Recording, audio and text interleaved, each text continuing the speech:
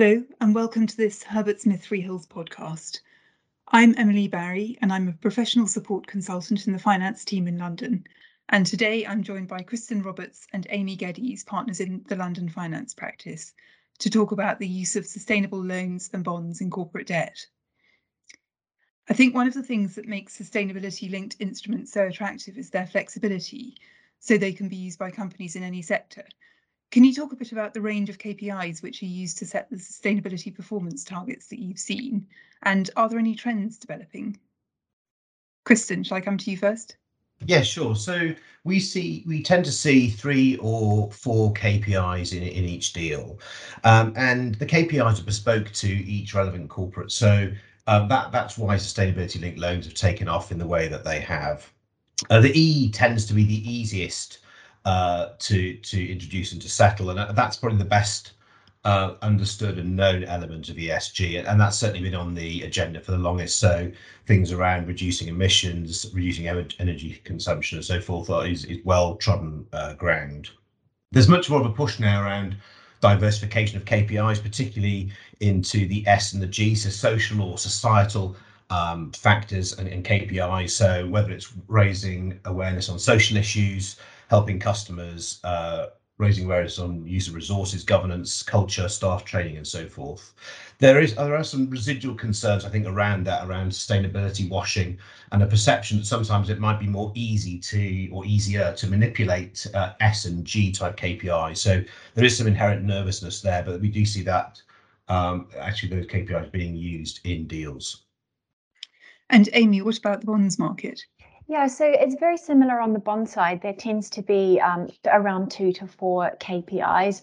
The focus is also more predominantly on environment, so more specifically greenhouse gas emission reductions, but there are other environmental goals emerging. So, for example, H&M did a sustainability-linked bond back in February this year with a sustainable performance target of increasing the share of recycled materials as inputs, so focusing on the circular economy. Other SLBs, for example, have focused on biodiversity. There are some sustainability-linked bonds with a mix of environmental and social targets, and some that are focused entirely on social sustainable performance targets. But the majority are environmental, and probably for the reasons, Kristen, that you mentioned as well, but also because from this year, sustainability-linked bonds qualify as eligible collateral for Eurosystem credit operations and outright purchases only if they meet the environmental objectives in the EU taxonomy or in the UN Sustainable Development Goals on climate change or environmental degradation. So obviously environmental sustainable performance targets are much more attractive for investors. Just in terms of range, so we are seeing more emerging market sustainability linked bonds coming to market in the last few months, demonstrating their attractiveness due to flexibility. Coupon step-ups still tend to be the most popular trigger, but we are seeing more innovation to come. Step-downs, for example, are being discussed in the market at the moment, and redemption premium payments instead of step-ups. And then also similarly, questions around greenwashing are emerging. So how ambitious, for example, are sustainable performance targets? And green loans are usually thought of as more limited in scope and less compatible with RCFs, I think. But it is possible to have both a green and a non-green tranche in a loan, for example. Kristen, do you think in the future green loans will be used more frequently for specific purposes by corporates? Yeah, I think that's right. So there's been a lot of mystique around green loans in the past, and I think concerns around how they're set up, the reporting, the segregation of the payment flows and so forth. But they are becoming better understood now, and you can see us moving to a situation where they are used more widely by corporates. So, for example, if a corporate is moving its fleet of vehicles to electric vehicles, that would be ideal for a green loan, so a specific purpose and clear use of proceeds, which can be monitored, and the beneficial effects of those loans being made can be monitored. There's still some way to go. They're still not as well understood, but the next 18 months, 2 years, you should see that become much better understood and therefore starting to roll out. And you can see, in a way, for many corporates, they could be part of the debt capital structure in much the same way as a sustainability-linked RCF is. And Amy, what about the bond market? So the green, social and sustainable bond market is well established compared to the relatively new sustainability linked bond market, which I was talking about earlier. For a wider variety of corporates, particularly in the brown sectors, there's more scope for sustainability linked bonds to become more attractive over what we would say use of proceeds bonds, because issuers don't have to commit to eligible projects, for example. On the sort of green, non-green point, we are seeing examples of dual tranche bonds in the market. So one, what we would say conventional bond, and one green and or sustainable bond issued at the same time. And we are also seeing sustainability linked bonds, which are aligned with green bond principles and sustainability linked bond principles. So with KPIs as well as use of proceeds elements for EU taxonomy aligned eligible projects. So a real mix across the bond market. And in terms of evidencing compliance with the SBTs, do you tend to see banks requiring additional reporting or external review, or is internal reporting usually enough? Yes, I think the LMA has just produced some additional guidance indicating that there should be some external review of KPIs.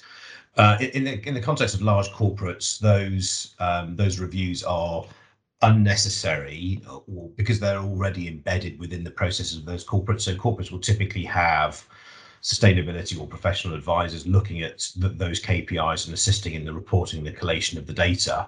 And typically they're then included in the audited financial statements. And so given that level of review, that two-stage review, then any incremental reporting isn't required. In a private company context, there may be more justification for that.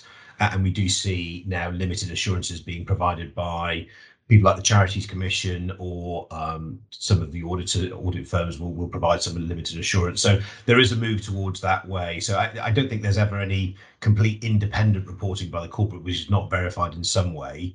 But I don't think we'll see an additional tier where that's embedded in the loan documents with a further review by the finance parties. And Amy, what do you see in the bonds world? So obviously this is a bit different in the public capital markets. Investors are heavily reliant on external verification. In the bond markets, it's important to differentiate between external reviews and also, on the other hand, reporting, and also between use of proceeds and sustainability linked bonds. An external review in the form of a second party opinion is normally obtained pre-issuance and is customary, or I would say standard.